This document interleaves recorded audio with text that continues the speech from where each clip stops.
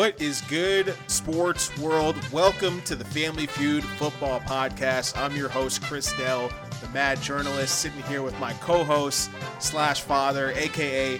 the Godfather, Mr. Alan Dell, former Tampa Bay Bucks and NFL beat writer, here to talk some Week 3 recap in the NFL. Looking forward to Week 4 and the rest of the season.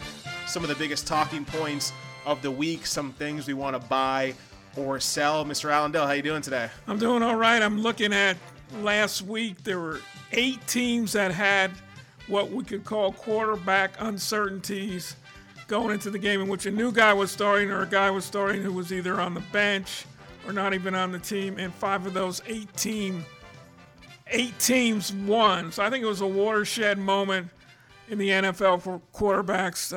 The young guns are coming. The young guns, you're jumping the gun on me here. That's my first topic here. NFL Week 3, buy or sell. New quarterbacks are here to stay. Absolutely. Quite a few of them are here to stay, and one of the reasons is because of their staying power, especially if Gardner Minshew. He has an incredible story, the guy that's now the quarterback of the Jacksonville Jaguars with Nick Foles out until they say game 10 or 11. I don't know. We don't know about that. He's an incredible story. He's been a backup since his high school days, backup in college. And his whole story is just incredible.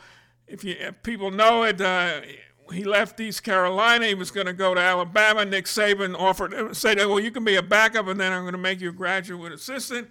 And then the great Mike Leach, the captain of the Air Raids, came in and said, hey, what do you want to do? You want to carry a clipboard or you want to lead the nation in score, in passing?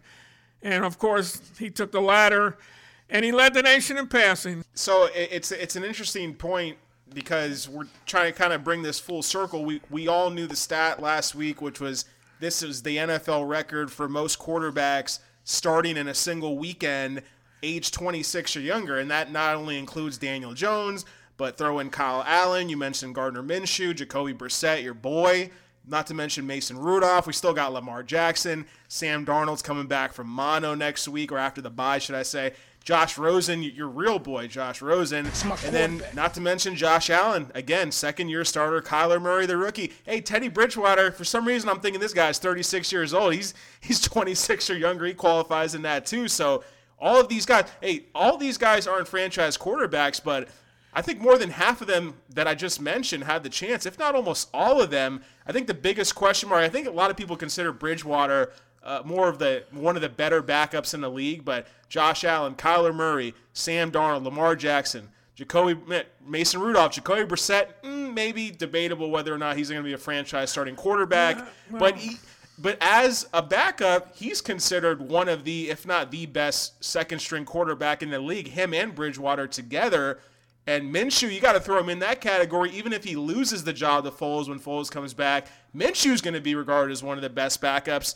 Kyle Allen, you can say the same thing for him. Undrafted free agent, balled out last year in Week 17. And he played against backups and against a Saints team that wasn't trying to win, but he balled out again in a real regular season game this past week against the Cardinals, albeit one of the worst secondaries in the league. But I think you're right, and I think it's something to where going into this season, I don't think we realized that such a major shift in the NFL was happening with the face, because we looked at guys like Aaron Rodgers, Big Ben, Tom Brady, Drew Brees. These guys are all staples of the NFL, but it looks like we're starting to turn a new page here. Yeah, not everybody can play until 40, 42, or Tom Brady will probably play till he turns 100. Not everybody can do that. The Big Ben, I don't think he has it in him. His reputation as someone who takes really good care of his body is that he doesn't put a lot of effort into that. And he got hurt just on a simple throw. There was no contact. So be careful. But Jacoby Brissett does not surprise me at all. I remember when he was at Florida, in the state of Florida, he was all-state basketball player, first team, great athlete. Probably should have won a quarterback job at Florida, but the great Will picked Jeff Driscoll to be the starting quarterback, and Jacoby left, and wound up having a good career. And I'm not surprised at what he did. Okay, so out of all those guys I mentioned, some of them started this year for the first time. Well, this is actually Lamar Jackson's first full season as a starter. Kyler Murray's obviously first season as a rookie starter. Josh Rosen, you throw him in that mix. All these guys I mentioned, Sam Darnold, Mason Rudolph, Jacoby Brissett, Daniel Jones. Which one or two of these do you pick? Because I named 10 guys all together. Throw Gardner in there. Throw Kyle Allen in there. Throw Teddy Bridgewater in there. Which of these guys you really think has a chance to take the reins and run with it? What I saw Sunday, I got to say, I like Daniel Jones. I mean, he just... Well, join the club because most people are saying that. I mean, I'm sorry, the Bucs. We suffered with the Bucs for the last 2 decades. He just looked. What he did was just impeccable, especially the last play or the next near the end of the game when he broke right up the middle for the touchdown that eventually won the game for them. He had a nice arm. He was accurate. And he could run. Eli couldn't do that. So I think Daniel Jones, it may be rough for him for a while. He's not going to have a great game like that every week, but I think he's here to stay. And just to clarify that we're here, the Family Feud Football Podcast in Southwest Florida. We're a little less than an hour south of Tampa Bay. Mr. Allendale, you covered the Bucs for quite a few years yourself. And this defense was considered one of the worst in the league last year, but they've actually been revamped this season with Todd Bowles coming in there. Shaq Barrett's one of the league leaders, if not the league leader in sacks on the season. So this isn't necessarily a cakewalk defense, and Daniel Jones led the comeback without Saquon Barkley. Yeah. It's just that says a lot right there to me. And the Bucs are cursed. I mean, that's the only thing you could think of. I mean, they scored 28 points in the first half. It looked like they had the game wrapped up, and then he scored 3 the rest of the game. Of course, there was that blown field goal, but they also gave up 21 points in the second half. And it's just something that repeats itself on and on. Todd Bowles has a reputation. He likes to bring the house, but he also opens himself up to get burned. I mean, everyone made fun of Dave Gettleman. Yeah. You see in all the big national media channels, talk radio stations all across the country. Everyone's talking about Daniel Jones, and I think it's for a good reason. And I pick him number 1 out of all the guys on this list. Out of him, Kyle Allen, Gardner Minshew, Lamar Jackson, Josh Allen, Kyler Murray, and all the other names we mentioned, Sam Darnold, et cetera, et cetera. Give me Daniel Jones number 1 because he has the best combination of passing and rushing and the size to get it done. And you saw him, he rushed for over 1,000 yards at Duke. And I don't think the rushing touchdowns that he scored this past week was a fluke. And I think they're going to have to rely on him even more with Saquon Barkley out of the lineup. And luckily they got Sterling Shepard back now. They're getting Golden Tate back from suspension in a couple weeks. So he's got some decent weapons at his disposal. Let's see if they go and trade or sign a running back off of waivers. But give me Daniel Jones number 1. I'm still a big fan of Josh Allen with the big arm and the rushing ability he's got. Same with Kyler Murray. Same with Lamar Jackson. Those 3 I kind of put in the same type of group. And the other 2 guys that impressed me the most are Kyle Allen and Gardner Minshew. I think those guys have a legit shot at being the team starter for the foreseeable future. And we talked about last week in our buy or sell that the careers of Big Ben Roethlisberger and Cam Newton are over. And I think Kyle Allen might have cemented that in the fact that now they're going to hold Cam Newton out. They're going to give him more time. The better Kyle Allen plays, the more they're going to rest Cam Newton until he's truly 100%. And we might still have a quarterback dilemma on our hands when that happens. We might see that with Nick Foles, too. So yeah, that's an exact same point. I think probably the most underwhelming was Mason Rudolph. But, first start, played a somewhat of a tough defense, was on the road on the West Coast. We'll see if he gets better. But. Yeah. I mean, part of the criticism of Daniel Jones was the Duke hater or the Duke hatred.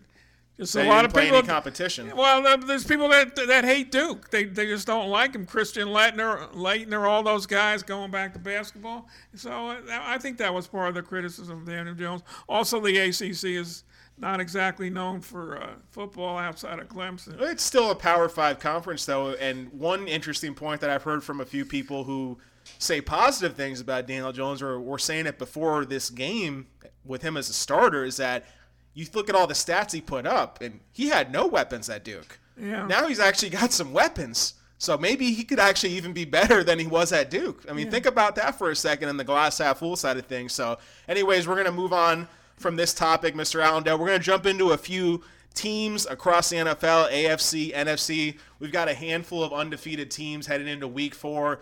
The Buffalo Bills, New England Patriots, Kansas City Chiefs, Dallas Cowboys, Green Bay Packers, Rams, Niners, and even the Detroit Lions unbeaten, even though they have one tie on their resume. But I'm going to start off first, Mr. Allendale. Buy or sell? We'll go one team at a time with a few of these undefeateds. Wow. Buy or sell the Buffalo Bills? Well, absolutely sell the Bills and the 49ers. Okay. I don't want to jump in. They are the two worst undefeated teams. I thought Jimmy G was your boy, though. Well, I'm talking about the team. You picked him up in fantasy this week. Yeah, you dropped him already.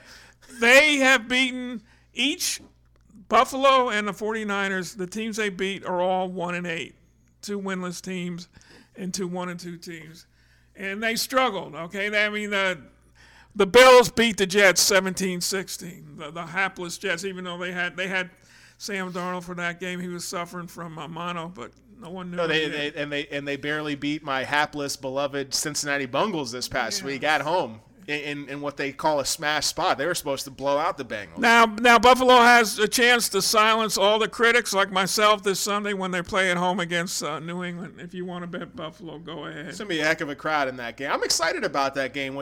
Anytime you get 2 unbeaten teams in the same division facing off, especially when the quote-unquote underdog is at home, it always makes for a fun atmosphere. I'm not a fan of either team, but I always root for the underdog when it comes to 2 teams that I don't personally root for, so I'll be pulling for the Bills a little bit in that. I'll be interesting to see. And it leads me to my next question, Mr. Allendale.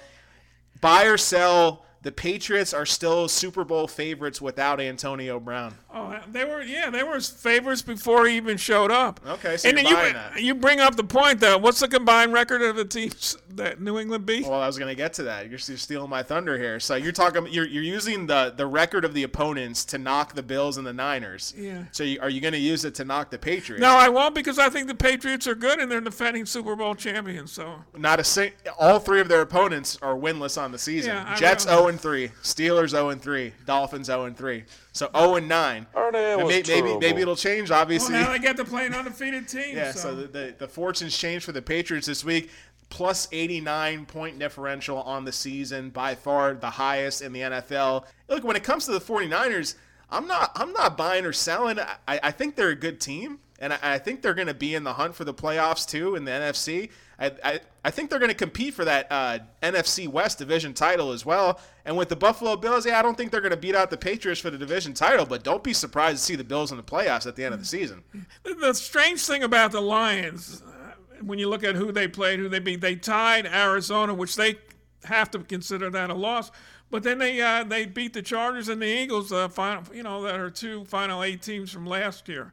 So you just don't know. If they can stop beating themselves, don't make 2 mistakes, Matthew Stafford doesn't turn it over, can avoid the sacks, they can be really tough and dangerous. Buy or sell, last one here, are the Cleveland Browns a playoff team? Right now it looks pretty bad. You look at their schedule, you look how they played, the hype, overhype. They could be 1-5 after 6 games. 4 out of the next 5 games for the Browns are on the road.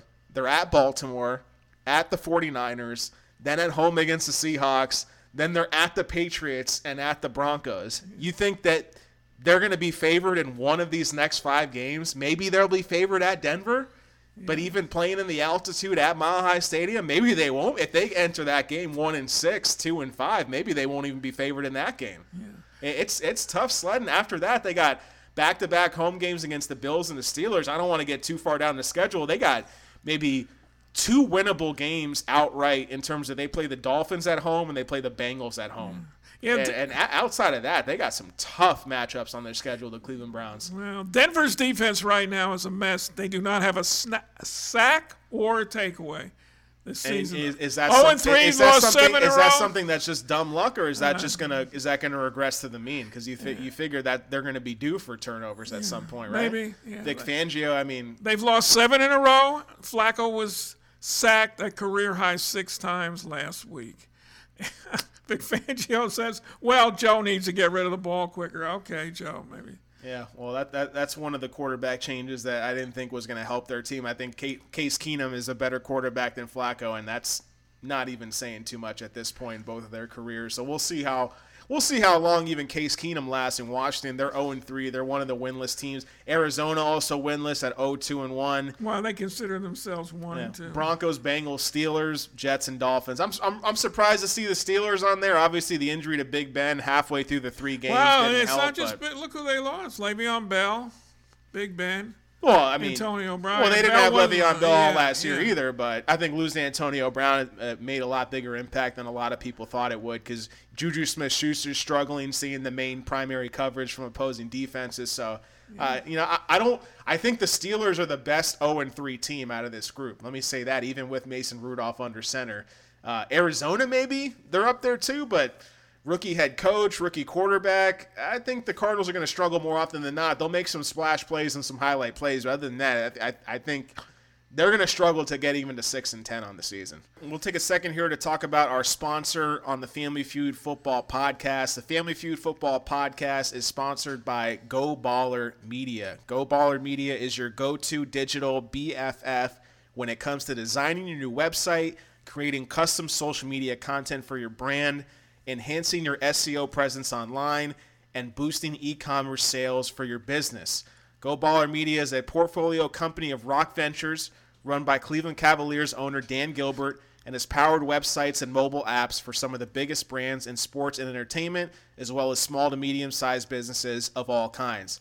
Whether it's your personal brand, startup, business, or upcoming event, Go Baller Media has the strategy and services to power your project to the next level.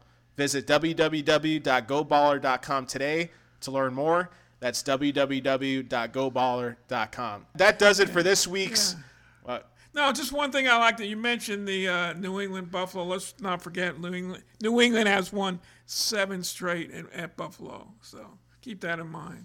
Okay, well, that does it here for this week on the NFL Buy or Sell episode, the Family Feud Football Podcast. You can find us on your favorite podcast player, Stitcher Radio, Google Play, the Apple iTunes Store. We're pretty much anywhere podcasts can be found. For myself, Chris Dell, the Mad Journalist, for Mr. Alan Dell, the Godfather, that does it for this week. Thanks for tuning in. Peace out.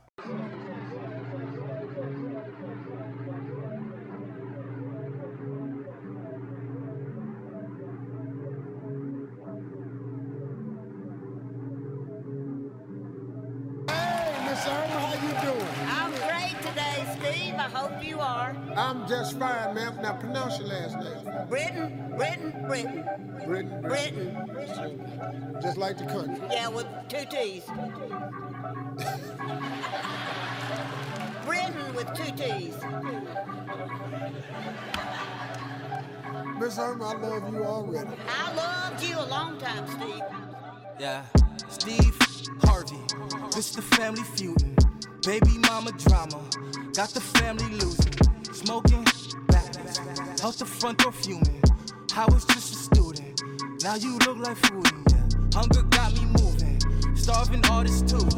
I'm just being human, I'm a human being.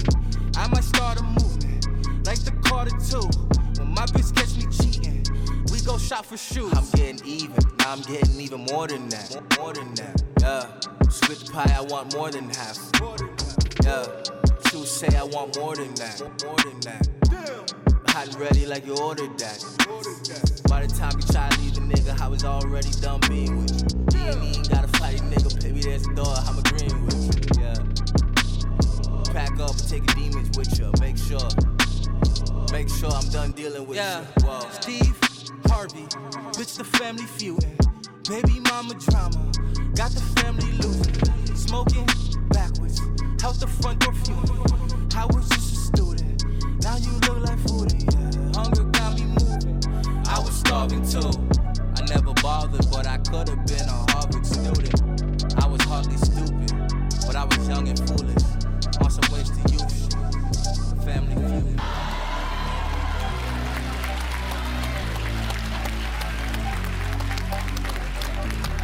Well, let me ask you something, Miss Irma, because I ain't never asked contemporary. What is it that you love about me? You talk